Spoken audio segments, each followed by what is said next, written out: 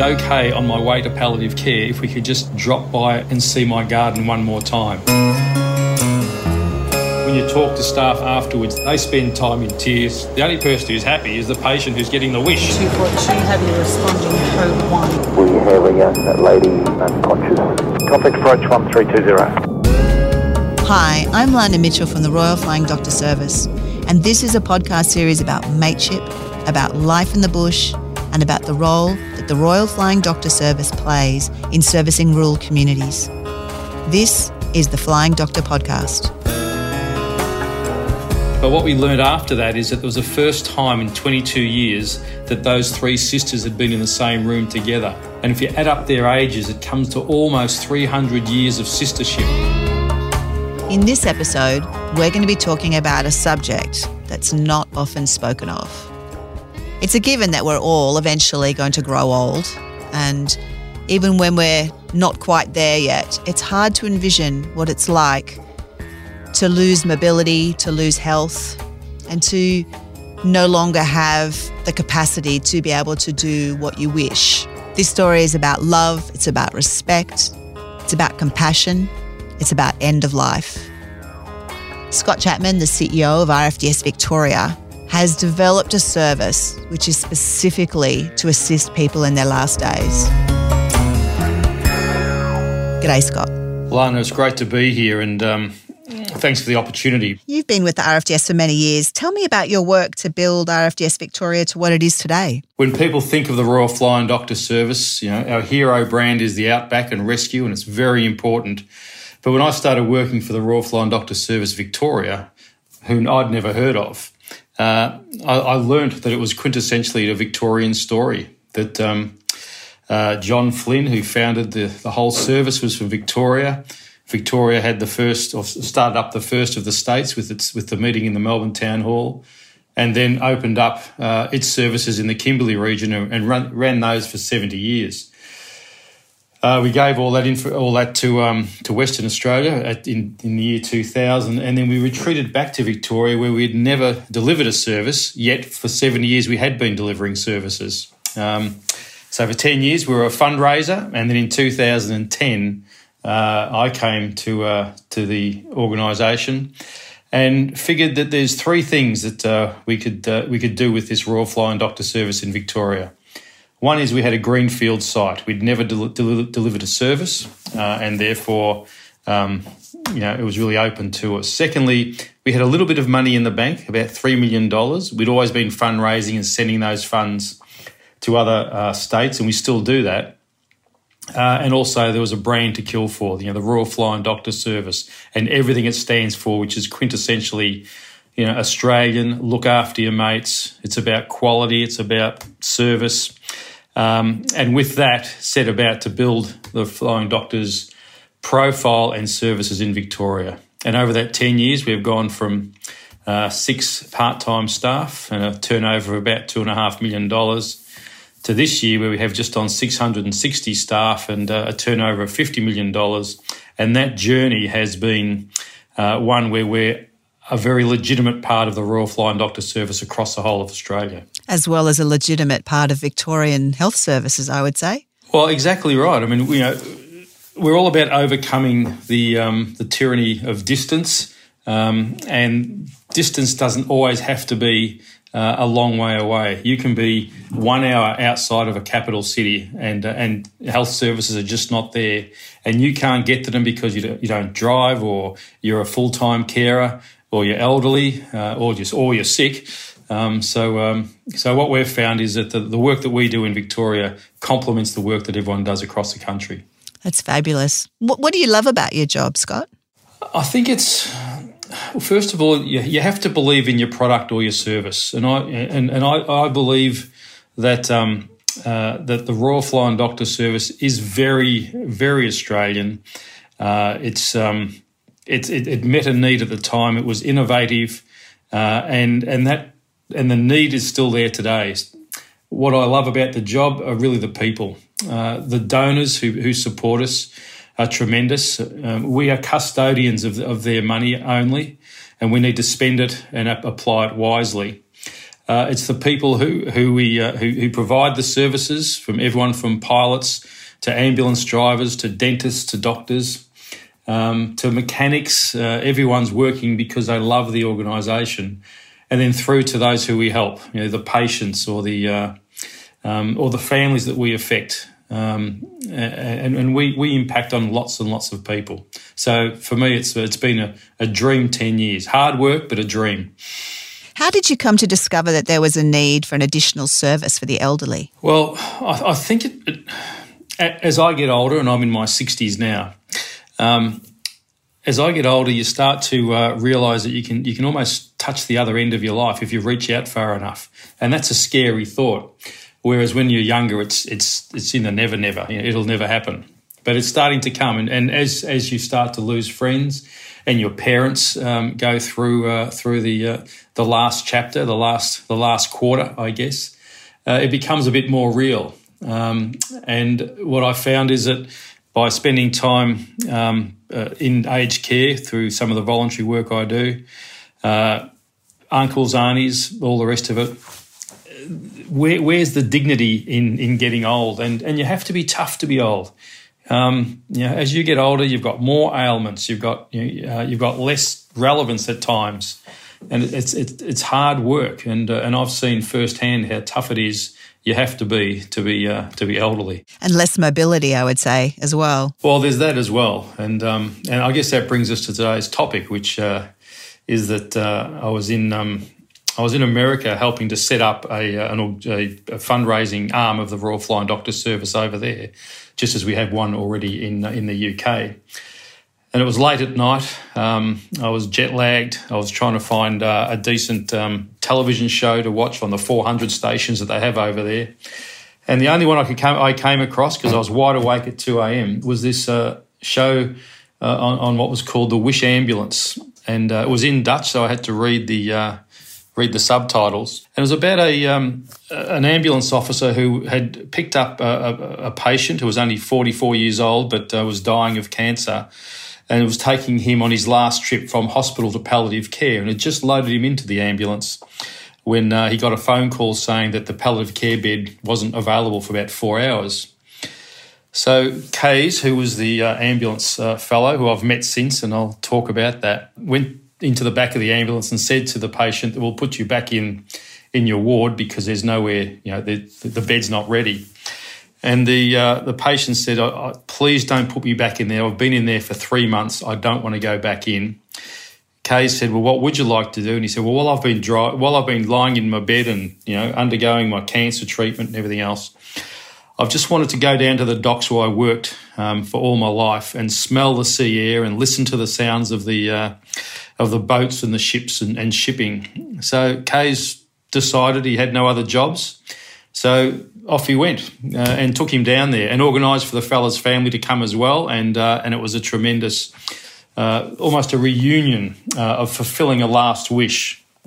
He was then telling people, the fella obviously passed away eventually, and Kays was at a dinner at his place with friends, and he was telling them about this service or this opportunity or this thing that he did. And one of the other people in there said, my mother has just dreamed of wanting to see a particular Rembrandt painting at the Rijksmuseum one last time. Could you knock off an ambulance on Saturday? So Kays actually did that, and there's a magnificent photo of this lady lying in a stretcher with oxygen and everything else, and all of her family standing around her in front of this magnificent Rembrandt. And from that, the idea was born in his head that there's something in this, that granting a last wish for people who are dying could be something great to do. So he started this going, and now it's full time. It's called Wish Ambulance. It's based in Rotterdam. He's got 6 vehicles. He's got lots of volunteer drivers and medical people. And from there, it's just kicked on. And now there's about 20 countries that are involved. And I wanted to put Australia on the map as one of those countries. So while I was lying in bed watching this show, I thought, crikeys, we've got about over 100 patient transport vehicles. He's doing this with 5. We've got, as we said, lots of staff, and we make sure it's a volunteer program for our staff. No one's paid to do it. Why couldn't we do something like this here in Australia and started off in Victoria? And we had already done a couple of these things. I remember, 12 months before this, a couple of staff who were transporting a lady from hospital to palliative care. It was supposed to be a 40-minute job, and they were gone for 3 hours.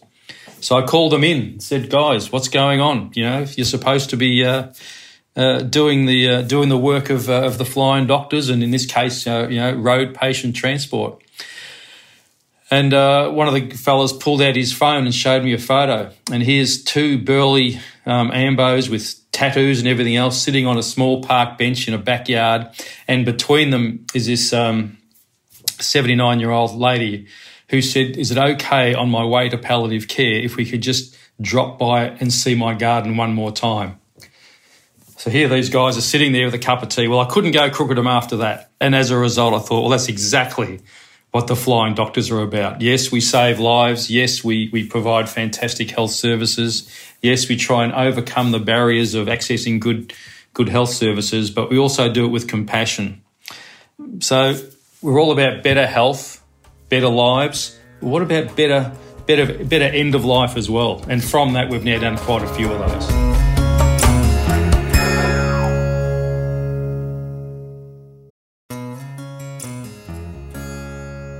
As I mentioned earlier, this podcast has been made possible with the support of Isuzu Ute Australia. Having reliable vehicles is imperative in the harsh Australian outback, and Isuzu have provided D-Max Utes and MUX SUVs to pull 7 large RFDS flight simulators as they engage in school, community and field day activities for the Royal Flying Doctor Service. These simulators are full-size planes, minus the wings, and the Isuzu D-Max and MUX vehicles are a perfect match for the long-distance heavy towing demands of these RFDS simulators right across Australia. So keep an eye out for them as they travel around each state, and we would love to see photos and locations on our Flying Doctor podcast community Facebook page when you see them.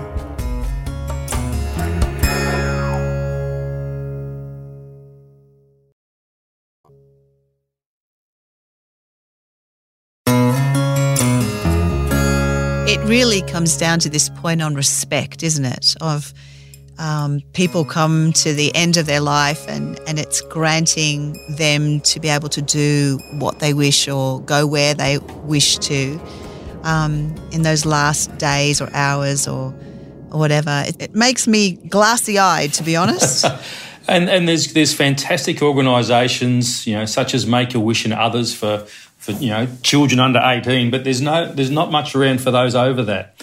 And in granting a last wish, it's interesting, but the wishes of the dying are not, I want to go to Disneyland, or it's pretty much, I'd like to go to the seaside, I'd like to go home and sit in my lounge room and we've done this, and they'll just look at the ornaments and the photos in that room that tells a story of their life, and they'll sit there for 2 or 3 hours, and then we'll take them back to the hospital or to the palliative care place. And we continue to get phone calls as people have heard a little bit about it. It was only recently that John, or as his family know him as Jack, we were contacted from an aged care facility in Victoria, asking whether we could take him to his farm. And he was 94 years old.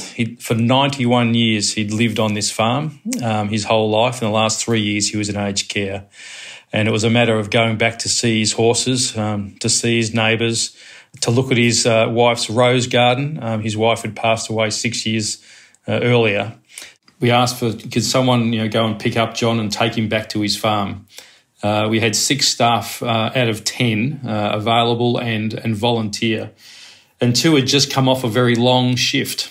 But they said, yes, we can do it the next day. But because they'd come off of a long shift, 2 other staff said, well, look, you guys go home and get some rest. We know Jack loves the bush and the smell of the bush. So they cleaned and decorated the inside of our patient transport vehicle with gum leaves. They found out his favourite song, and they played that through the radio. and the family drove along behind as we took Jack from the aged care out to his farm. And as a result of that, he passed away only 4 days after the transport. But they said he had a great smile on his face. And when you talk to staff afterwards, they spend time in tears, families in tears. The only person who's happy is the patient who's getting the wish. But it's all about compassion. It's all about just providing better ways or better pathways to end of life. And we've done it. We've done that with aircraft as well. And it doesn't always have to be just dying, for example. And I think you and I have spoken about the three sisters, where the 97-year-old sister rang us and said, "Look, it's my 100th. It's the birthday, 100th birthday of my older sister, and I can get there and to her aged care place, but my 94-year-old sister can't. She's incapacitated. Could you help us?" And I'm thinking, oh, crikey, he's got to pick this lady up and take her 2.5 hours by ambulance to the aged care home where her older sister's having her 100th. I'm going to have staff. How much is it going to cost? How long's the party going to go for? Well, the party went for 20 minutes because I suppose if you're 100, it doesn't last that long. She came down from her room. They had a cup of tea, blew out the candles, and went back to bed. We then took the 94-year-old sister back again. But what we learned after that is that it was the first time in 22 years that those three sisters had been in the same room together. And if you add up their ages, it comes to almost 300 years of sistership coming together. So I get a bit teary when we tell these tears. I can see your eyes, you can see my eyes. Have you had feedback from family members? We have. And interestingly, although it's not about donations, we will find that family members who just don't think that this service exists, because obviously the very first port of call is Ambulance Victoria, and rightly so, they can't take their ambulances off the road because of they need to be ready for emergency work. Because we're involved in non-emergency transport as well, we can do that. So we have family members who'll ring us, who are so grateful for being able to spend that last moment with their at a place of significance. And we obviously with permission, we take photos, we provide an album, and when we launch this, we'll probably provide a bear or some kind of a memento as well to mark that day. It was interesting when I was 2 years ago. I went over to Rotterdam to meet with Kays and have a look at what he was doing with his Wish ambulance. We call it Memory Lane here, and they're fulfilling with a fully volunteer program. They're fulfilling about 9 or 10 wishes each week. They have a roster of drivers who have come from police or fire or emergency services or AMBOs who have all trained in that. They've got a roster of doctors and palliative care staff and nurses who tell them, these are the days I'm available. And then the call will come in. And it's been everything from a young girl at 21 years of age who wanted to go to a concert of her favourite band, to others who want to go to the zoo. And what we'll need to do, and following their lead, is that we start to build relationships with destinations. So the zoo is not going to charge us to go in there, but they'll say, come to the back entrance and we can wheel the person through.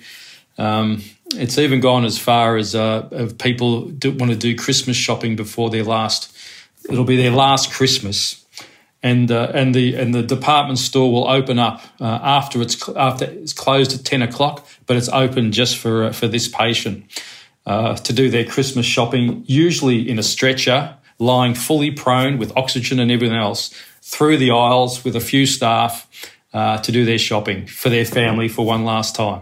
There's stories abundant in this, Lana. What does Palliative Care Victoria think of the work you're doing? Well, they're very happy about the fact that anything to do with dignity in dying is what they're about, and this adds to the program. So we've worked with Palliative Care Victoria. We've spoken with Palliative Care Australia. We've spoken to a couple of hospitals as well.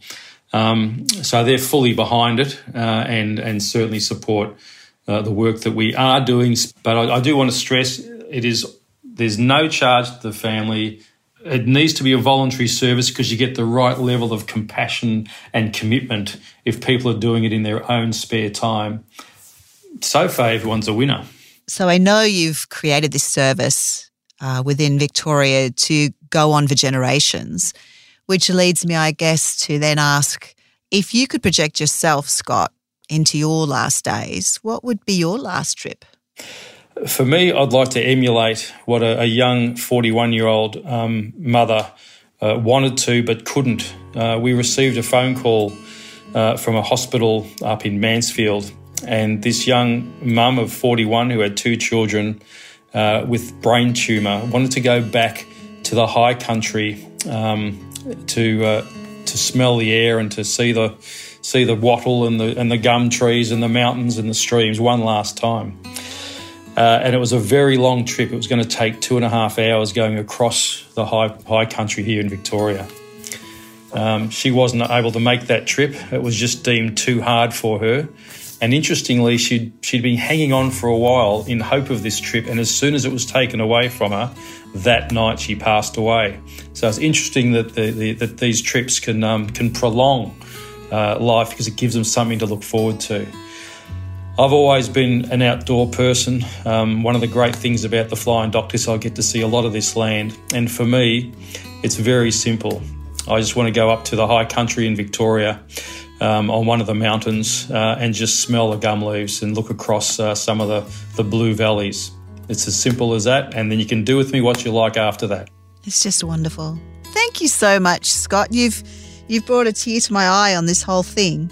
My own parents are reaching their 80s now, and this service really resonates with me. It seems to me, as you've been saying, that when a person has lived for many decades, they deserve that respect and that love and the care for all that they've done across their lifetime.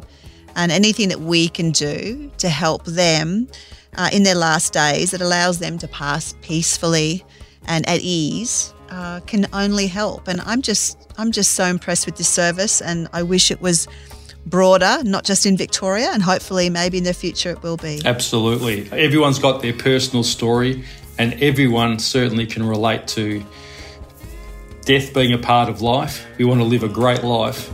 Let's have a great death as well. Thank you, Scott. Bye-bye.